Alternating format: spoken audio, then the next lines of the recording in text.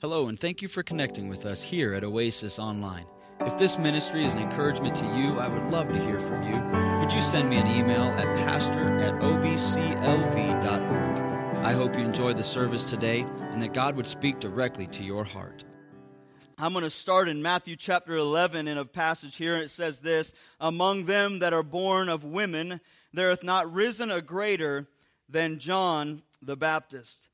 We're coming into the historical point here we're looking at. It's been roughly 400 years, or a little over 400 years, and John the Baptist and Jesus had both been born, and both were living in relative obscurity. There's not been a prophet who has come forth in over 400 years, as I just stated, and it wouldn't be long until both John the Baptist and Jesus themselves would be facing life differently than they had ever faced before. John was just a simple guy, but yet Jesus in Matthew says that he was the greatest among women that had ever been born. So what was it that made John the Baptist great? What was it about this simple guy who came from a simple family, who did not have much, but yet Jesus said, this is the greatest that was born of women? And this morning we're going to look at several different thoughts here as we look at and as we continue in on our series of the proclaimed Messiah. And we're going to look at several different things as to why was John the Baptist considered the greatest, but we're going to look at what he did, which really ultimately elevated him. It's in Luke chapter 1. If you have your Bible, we'll be jumping throughout Luke chapter 1 here in the next several moments, but starting in verse number 7, it said, "And they had no child, because that Elizabeth was barren, and they both were now well stricken in years." So we see in Luke chapter 1 and verse 7, Elizabeth, John the Baptist's mother, was barren. We see that Zechariah, who was to be his father, she was barren, and both of them at this point were old. They had beyond the past where they were no longer going to have children. But as we continue, in verse number 12, we're coming in where Zechariah had just seen the angel. And when Zechariah saw him, he was troubled, and fear fell upon him. But the angel said unto him, "Fear not, Zacharias, for thy prayer is heard, and thy wife Elizabeth shall bear thee a son, and thou shalt call his name John. And thou shalt have joy and gladness, and many shall rejoice at his birth." And just listen to these words as we continue. "For he shall be great in the sight of the Lord, and shall drink neither wine nor strong drink, and he shall be filled with the Holy Ghost, even from his mother's womb. And many of the children of Israel shall he turn to the Lord their God. And he shall go before him in the spirit and power of Elias, to turn the hearts of the fathers to the children, and the disobedient to the wisdom of the just, to make ready a people prepared for the Lord." John had come, and John was placed into the womb of Elizabeth to be a herald, to be a preacher, to be somebody that was going to go before and to proclaim that the Messiah, Jesus Christ, was coming. As we continue in verse number 76 of Luke chapter 1, we see, "And thou, child, shall be called the prophet of the highest, for thou shalt go before the face of the Lord to prepare his ways, to give knowledge of salvation unto his people by the remission of their sins, through the tender mercy of our God, whereby the dayspring from on high hath visited us, to give light to them that sit in darkness and in the shadow of death, to guide our feet into the way of peace. And the child grew and waxed strong in spirit, and was in the desert till the day of his showing unto Israel." What a job that was placed before John the Baptist. What an incredible task that was given to this man, to be the one who was going to come after 400 years of silence amongst the children of Israel. There had not been a prophet since Malachi of the Old Testament. There had not been a prophet, and to think that over those times, the things that the children of Israel really had to cling on was kind of going back. The prophets said this, and the prophets had said this, and they had taught us these things. But where is this, and what's going on? 400 years of silence, and John the Baptist was then challenged or tasked with the job of going before Christ to say the Messiah was coming. What an incredible, incredible job that was given to him. He would go before the Lord. He would go forth as the herald. He would go forth and preach. He would prepare the way for Christ. In Matthew chapter 3 and verses 1 and 2, in those days came John the Baptist, preaching in the wilderness of Judea, and saying, repent ye, for the kingdom of heaven is at hand. We look at this, and so we kind of come full circle. John had been in the wilderness for all of those years, and now all of a sudden he's come. It says in verse number 1, in those days came John the Baptist, and that word came is literally an official word for somebody having arrived.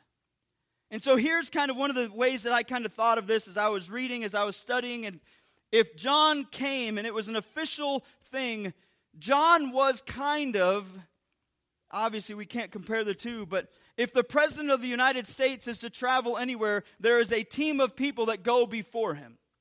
And that team of people is going to go and they're going to prepare everywhere that he is going to travel. They're going to shut down the roads. They're going to prepare the hotel that he's going to stay in so that no one's in a certain section. And they're going to do all of these different things, preparing the way for the president to come right behind him, so that there is a security and there's all of those things. John the Baptist went forth to prepare the way of the one, the Messiah, the King of Kings that was going to come just shortly behind him.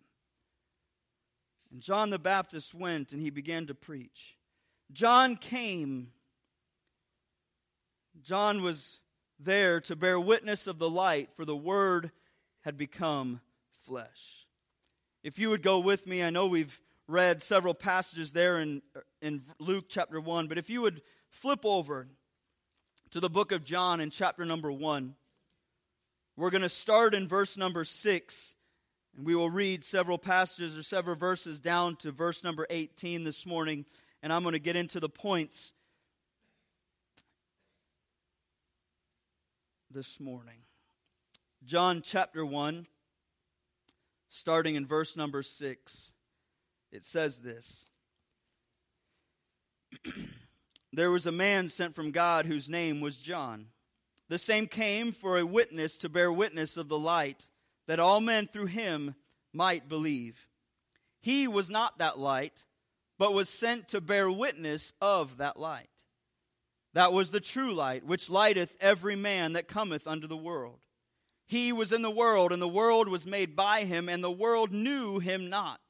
He came unto his own, and his own received him not. But as many as received him, to them gave he power to become the sons of God, even to them that believe on his name, which were born not of blood, nor of the will of the flesh, nor of the will of man, but of God.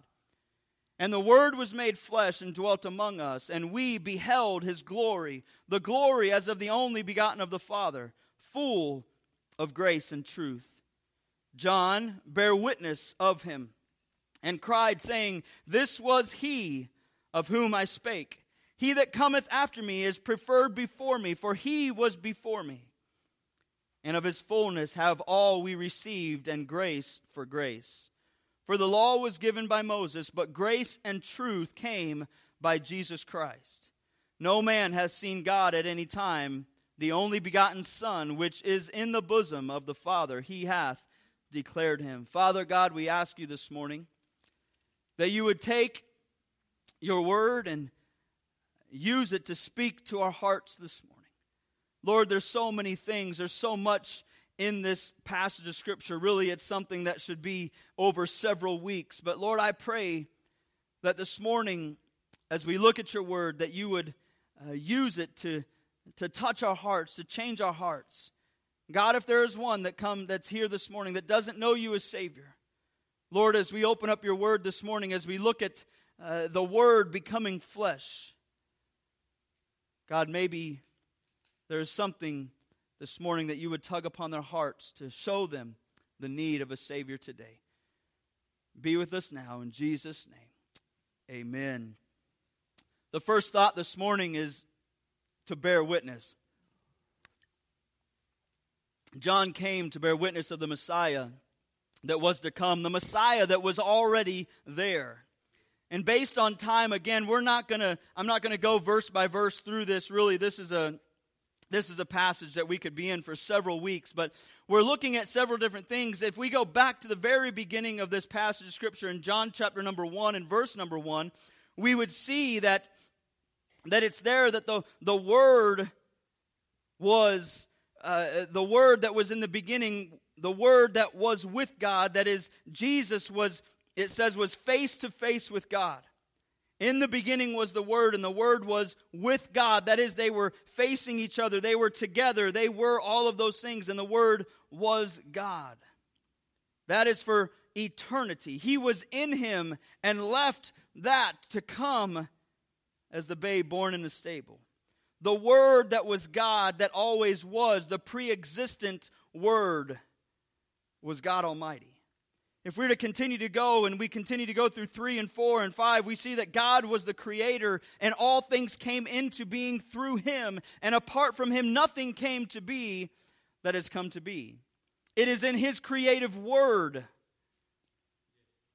that things came to be. We see that He is the Word. He is life and the light of men. The light that shines in darkness, though the darkness did not comprehend it.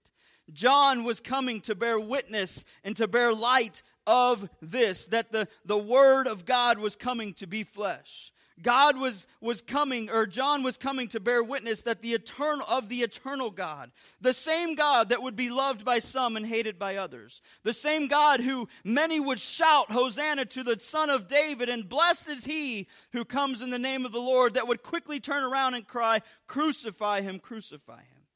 The same Jesus that many would believe, but they would fear, so they never truly followed. The same Jesus who the Pharisees could not deny the power of who He was. They could not deny that the things that He did was something miraculous and something powerful and something mighty. But yet, instead of believing on Him, they said, this must be a devil. He is of the devil. What we see throughout all of this is one common link, and we'll look about that this morning. And that common link is this: there was an unbelief. There is an unbelief. It is this one thing that condemns all that reject Jesus Christ. John comes and is sharing a hope. He is sharing that there is one coming whom it says He isn't even worthy to unlatch the shoes upon His feet. John is coming to bear witness of this light. He is coming to share. He's coming to bear witness of the light, and that the Word had become flesh.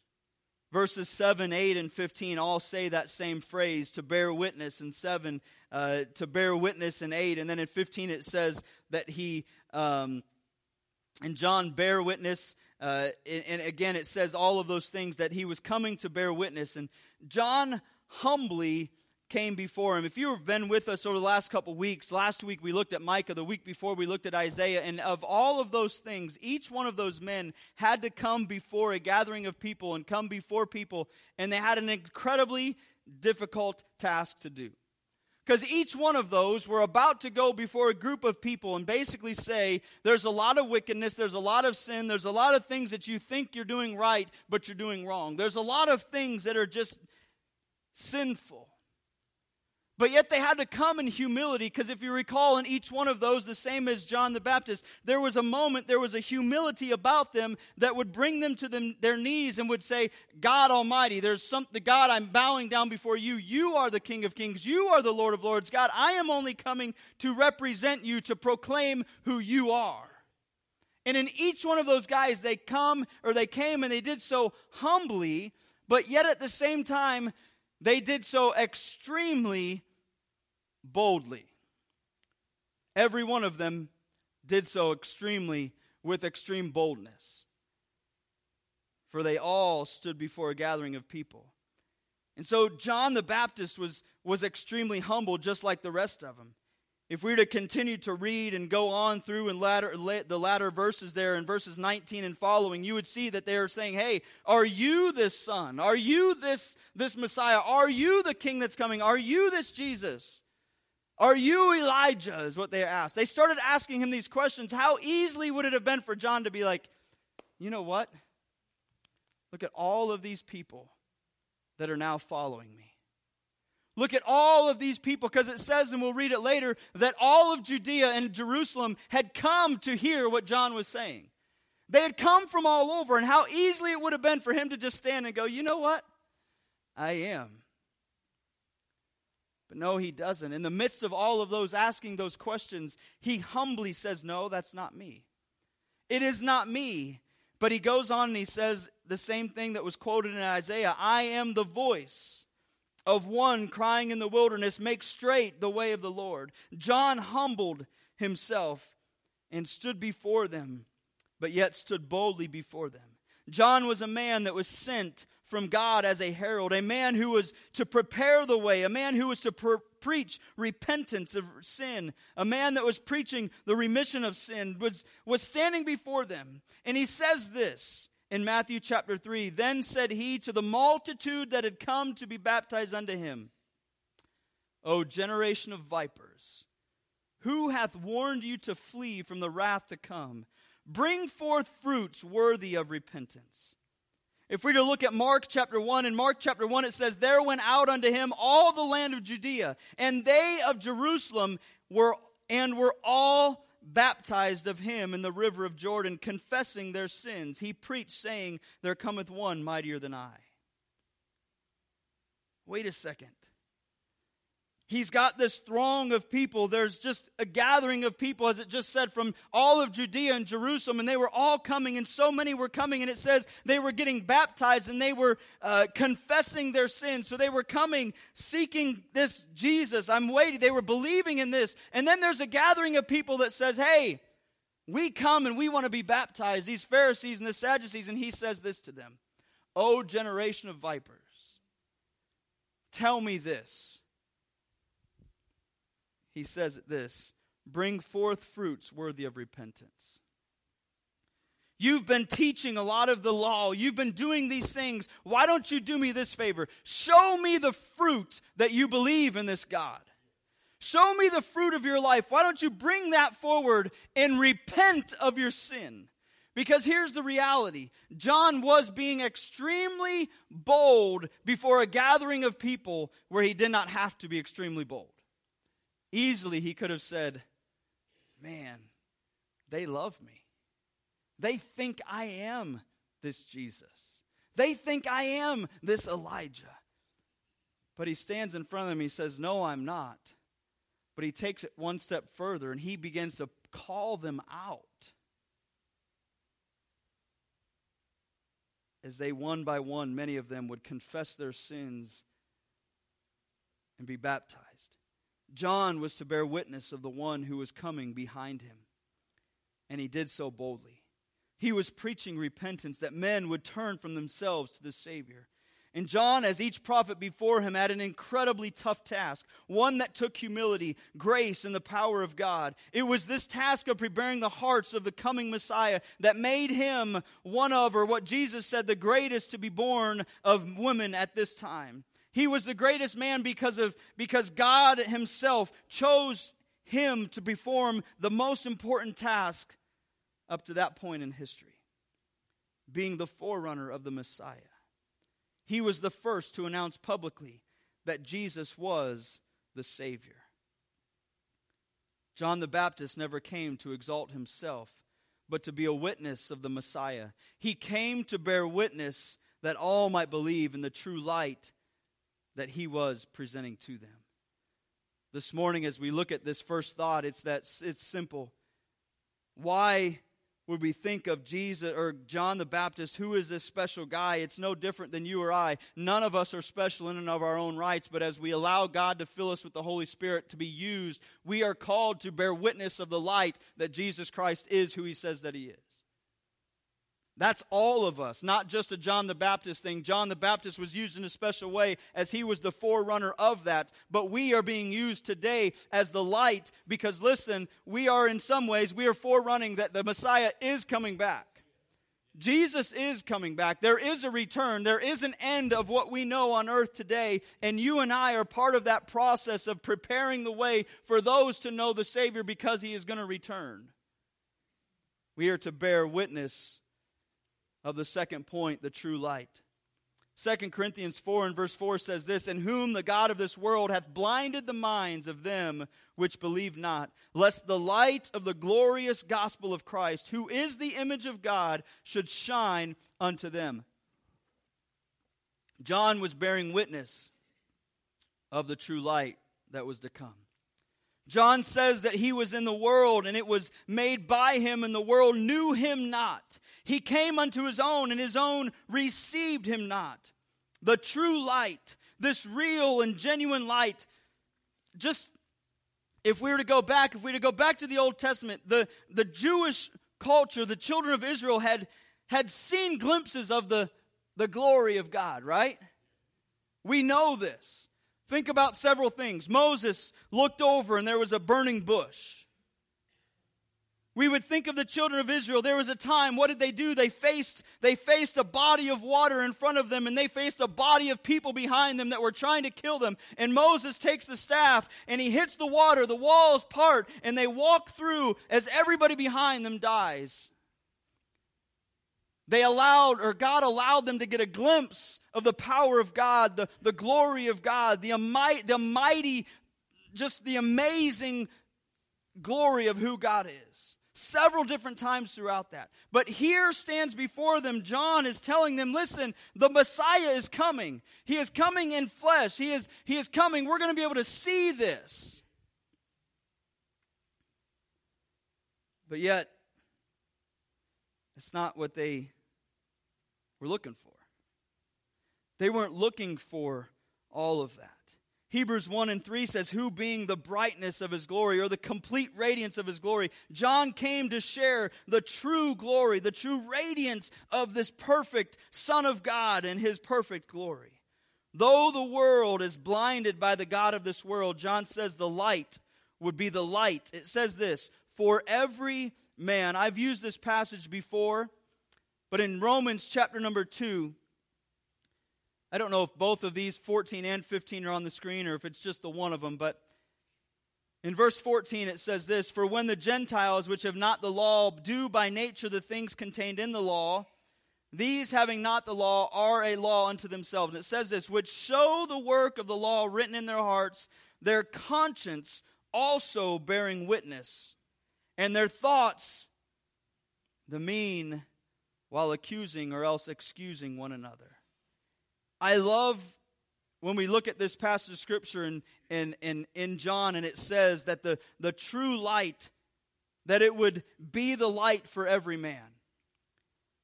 Because as I've studied Scripture and as I've been doing my part to do the best that I can to continue to grow in Christ, and as I've read Scripture from the old to the new, and I read these different thoughts, and I think of where our world is, and I've seen different religions around the world, and I've been in places, I've seen things, I always come back to the one thought: regardless of where you go, everybody has inside of them a desire to worship God. Everywhere I've ever been, I've seen people worship something. Whether it's here in the States, for the most part, we have some mainstream religions, a true biblical Christianity. You have Catholicism, and you have other things that are offshoots of both of those. You have some things that are completely weird and whacked out. We have all kinds of different things, but here's why I say this. Everybody has a desire to worship, because it is ingrained in us. The same as every person has a conscience. I do not have to teach my children to do right or to do wrong. They do it on their own. When my kids did wrong as children, I never taught them how to do it, nor did I teach them to have a guilty conscience, because they knew they had done something wrong. Why? Because God had seared that into our hearts. It's in and ingrained as a part of who we are from the beginning. And so when it comes to this, the true light of God, what is it then? What is it then that would cause me to have unbelief? John 3 says it this way in verses 19 and 20, and this is the condemnation, that the light is come into the world, and men loved darkness rather than light, because their deeds were evil. For everyone that doeth evil hateth the light, neither cometh to the light, lest his deeds should be reproved. Listen, I don't know how many people that I've talked to, and I've used these silly illustrations before, but I've gone and gotten my hair cut.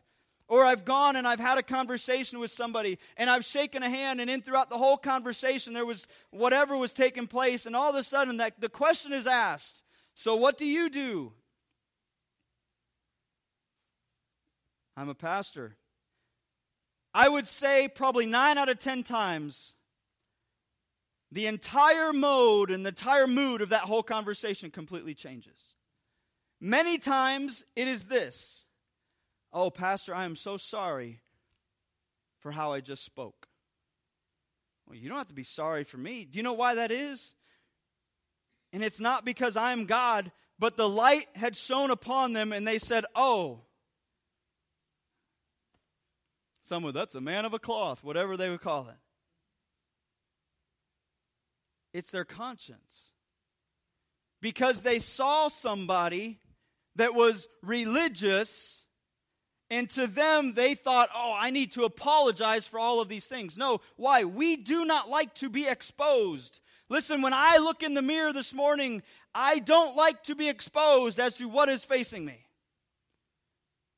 And that's not because I'm the ugliest guy in the room. No, I don't like to look in the mirror and say, wow, Aaron, I don't like that about you.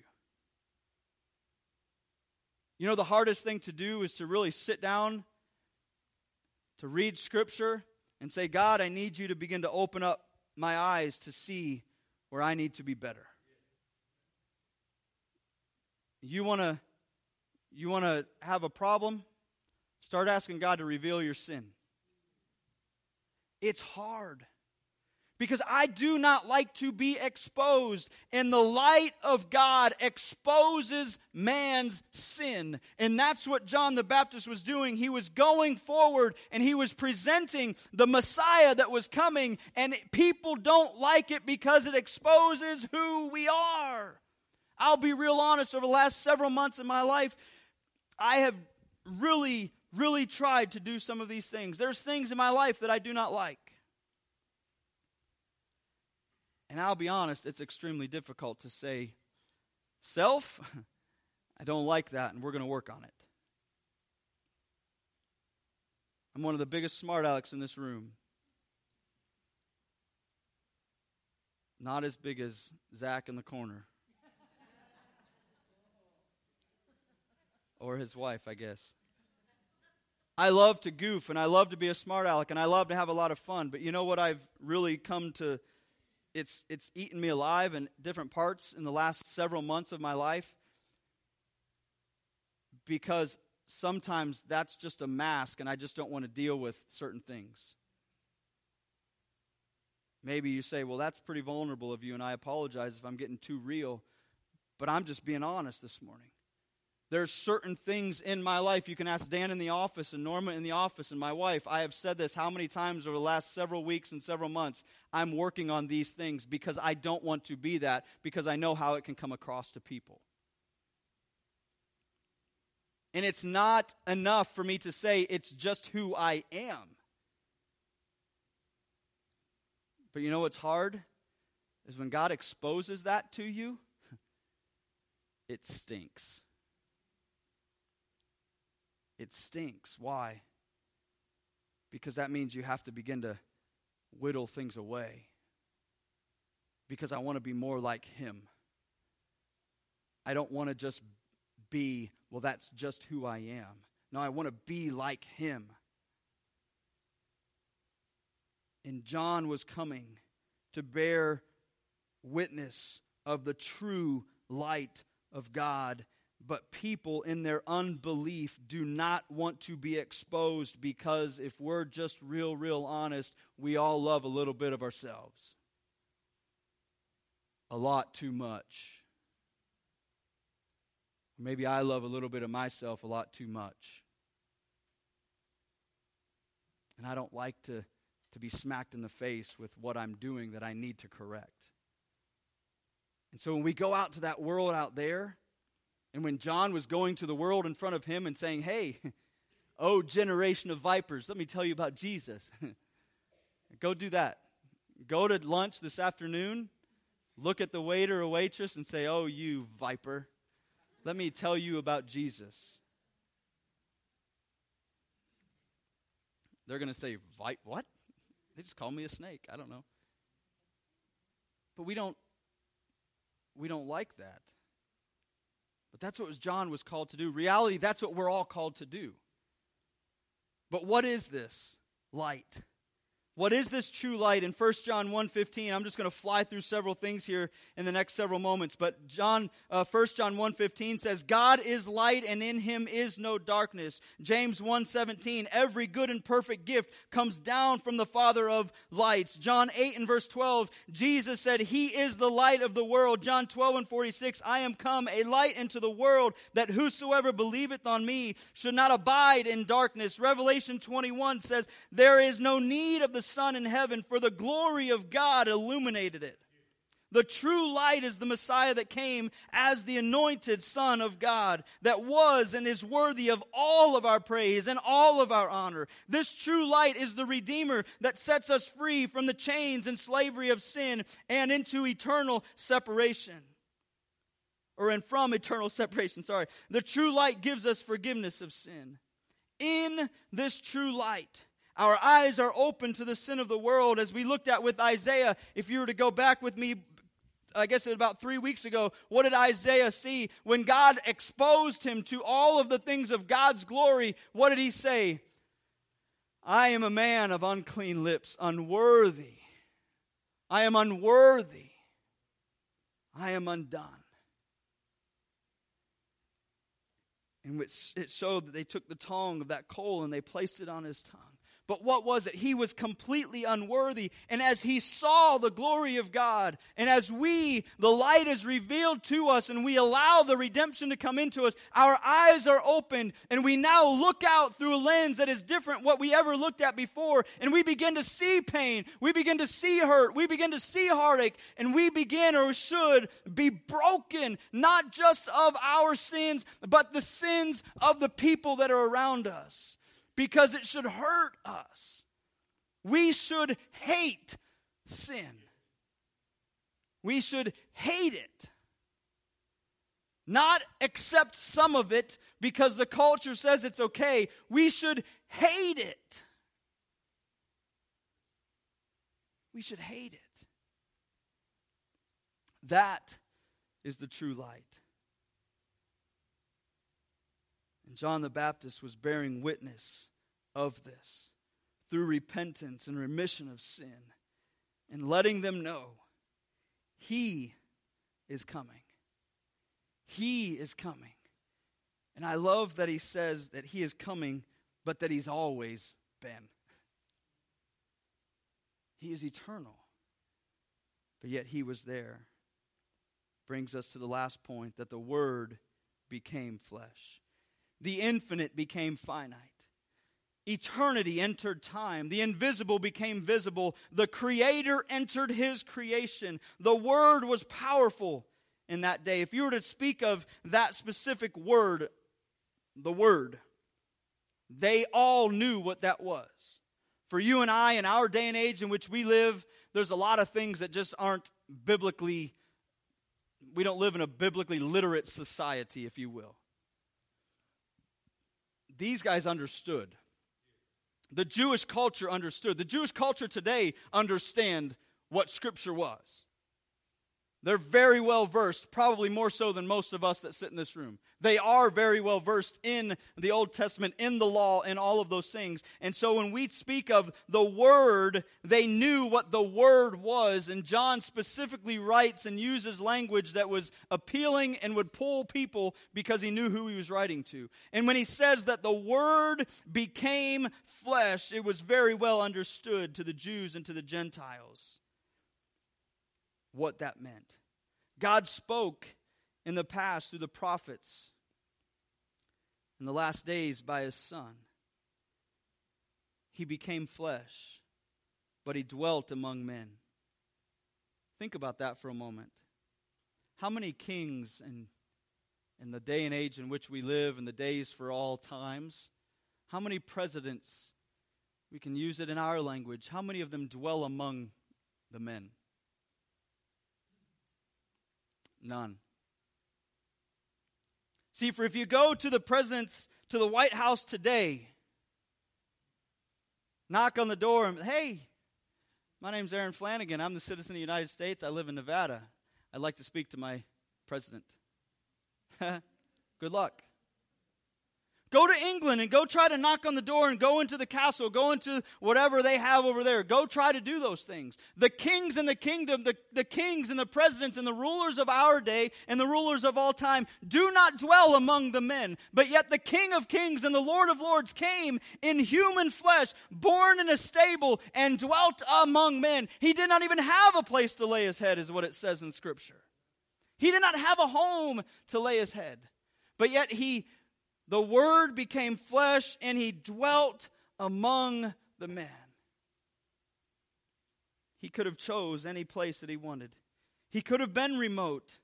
It could have been a lot of things, but yet he chose to walk and to talk. He chose to have no place for his head. He chose to take and disciple men. He chose to teach. He chose to be a part of the culture. He chose to be abused. He chose to be sought after physically for his life, which would ultimately he was doing to lay down for those that were trying to kill him and were seeking after his life. He chose every aspect of this. The Word became flesh and dwelt among men. I love the one portion of that I just kind of rattle off. That the Word became flesh and dwelt among men. See, it's been heavy on my heart with discipleship of late as I've been reading and doing different things, but to think that the King of Kings, the Lord of Lords, came not only just to be born in a manger, but he reached out and he said, hey, would you come with me? And would you come with me? And would you come with me? And he grabbed 12 guys. And they weren't the 12 cool guys. Because if it were me, and I was a whatever, I don't know, I would be like, okay, let's see. That guy's pretty cool, and he can really help me with this. And that guy over there is really cool. And that guy, we get along really well. No, he didn't. He said, I need you. And I need you. And I need you. And for a year and a half, every day, day in and day out, he stood with those men. He sat with those men. He taught them. He said, hey, would you watch me pray? He said, hey, I want to show you this. I want to show you that. And they would ask him questions. And there's not a lot of questions in Scripture, but there's one that says what? Hey, Jesus, would you teach me to what? Pray. He wasn't like, are you kidding me? Really? You bunch of clowns? No, he sat down with them and he said, you got to pray like this. Our Father who art in heaven, hallowed be thy name. No, he taught them. So not only did he dwell among them, but he got into the midst of it, and he lived with them, and he traveled with them, and he did all of these things right in and amongst them. The Word became flesh. What if we stop as we come to a conclusion this morning here? Stop for a moment with me. I just thought this was really neat as I was studying. To think of this. We just read in Revelation chapter 21 and 23 where we read and we see that God will be the light. There will be no need of the sun. There will be no need of that, for His radiance, His glory will be the light to shine. We no longer need any of that. We don't need lights. We don't need electricity. We have Jesus. But yet Jesus came in the flesh. And to think about this, and I don't know how this all comes about, but He walked and He talked. People knew that He was different. They were experiencing the miracles. They were watching it. They were seeing His teaching. They even said, there's something different about this guy is different. But some of the glory of God was veiled by the flesh because He was 100% God, 100% man. He didn't walk around and everybody was like, oh, man. He wasn't blind. People weren't being blinded by Him. And to think that all of those people that walked and talked with Him, they saw the fullness of God and that He was deity. He was God. When He was upon the cross and He said it was finished, we saw those behind Him and those around Him said, this truly was the Son of God. We just messed up. People all around Him, when He would do certain things, would say, that guy, oh, that's a real dude. He is for real. But yet in all of that, they saw the amazing miracles. They saw all of those things. But it was still veiled in some way. I guess maybe you would say it was just a preview of what's to come. The perfection, because He was perfect in an imperfect world. And one day He'll be perfection in the perfection for all of eternity, as we'll all be together in glory for those that know Him, and we'll see the fullness of who He was. We beheld His glory, the glory as of the only begotten Father, full of grace and truth. Salvation is tied to those words, grace and truth. It is believing God's truth in the gospel by which one receives His saving grace.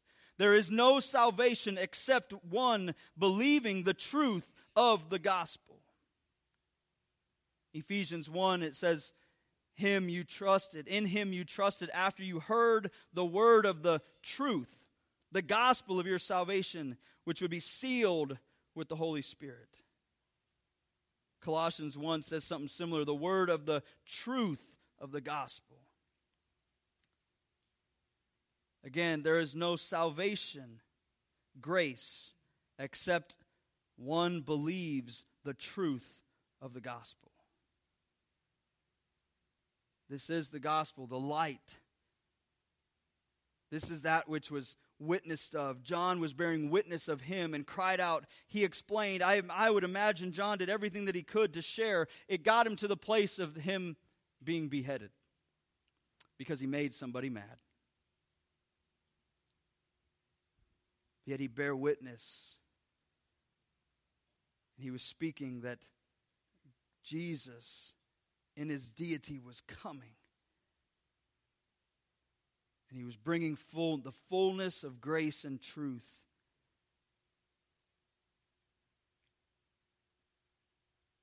To all of them. Colossians 1 says, it is the image of the invisible God, the firstborn of creation. Jesus came as the ultimate. Think about this. Jesus came as the ultimate explanation of God. He answered the question of what is God like. John 14 says, He who has seen me hath seen the Father. This morning, I've said the one phrase multiple times here throughout the message. It is that He was to bear witness of the light, for the Word had become flesh. This morning as we come and we wrap up and we go into a time of invitation, I can't help but stop and think that God Almighty came and that the Word literally became flesh. It's one of those things to me that just kind of boggles my mind because I can't wrap myself to think about. I can't comprehend that.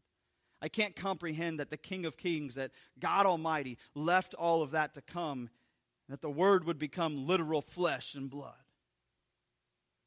That He would show people after the resurrection, He would show them, hey, yeah, these are the hands. There's the hole.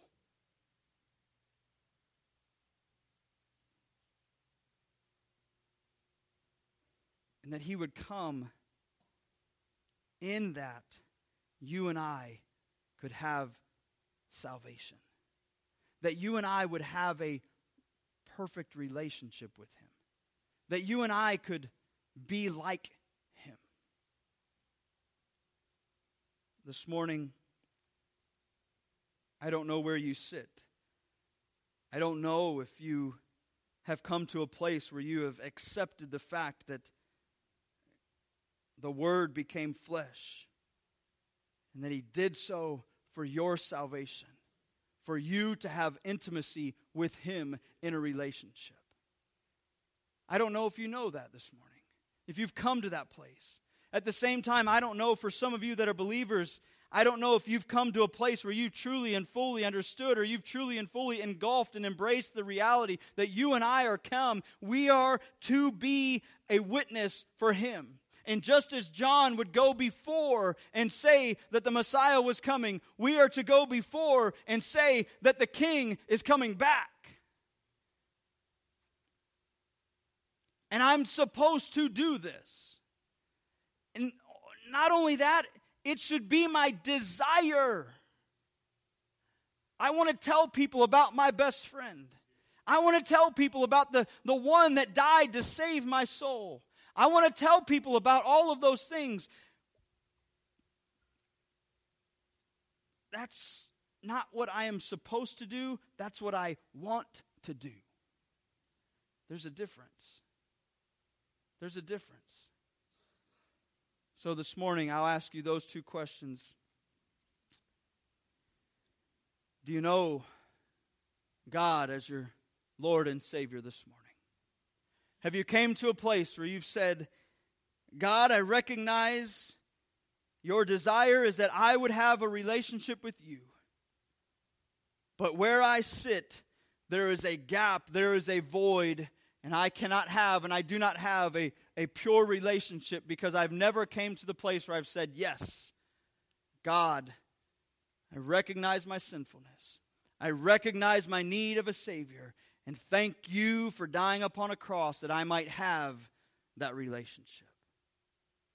And maybe you would say, Pastor, I get that I've been told all my life, as long as I've been in church, for the last year, for the last 20, whatever it is, that I'm supposed to go and I'm supposed to tell everybody about Jesus. But I really don't have a desire to do so. And I am to bear witness of the Messiah that is to come back. I just don't do a good job of it. And maybe that would be you this morning. Thank you for worshiping with us here at Oasis Online. If this message was an encouragement to you, would you send me an email and let me know at pastor@obclv.org. Before you go check us out at oasisbaptistchurch.org. And if we can be of any help to you or an encouragement to you, please let us know. Thank you so much for listening, and have a great day.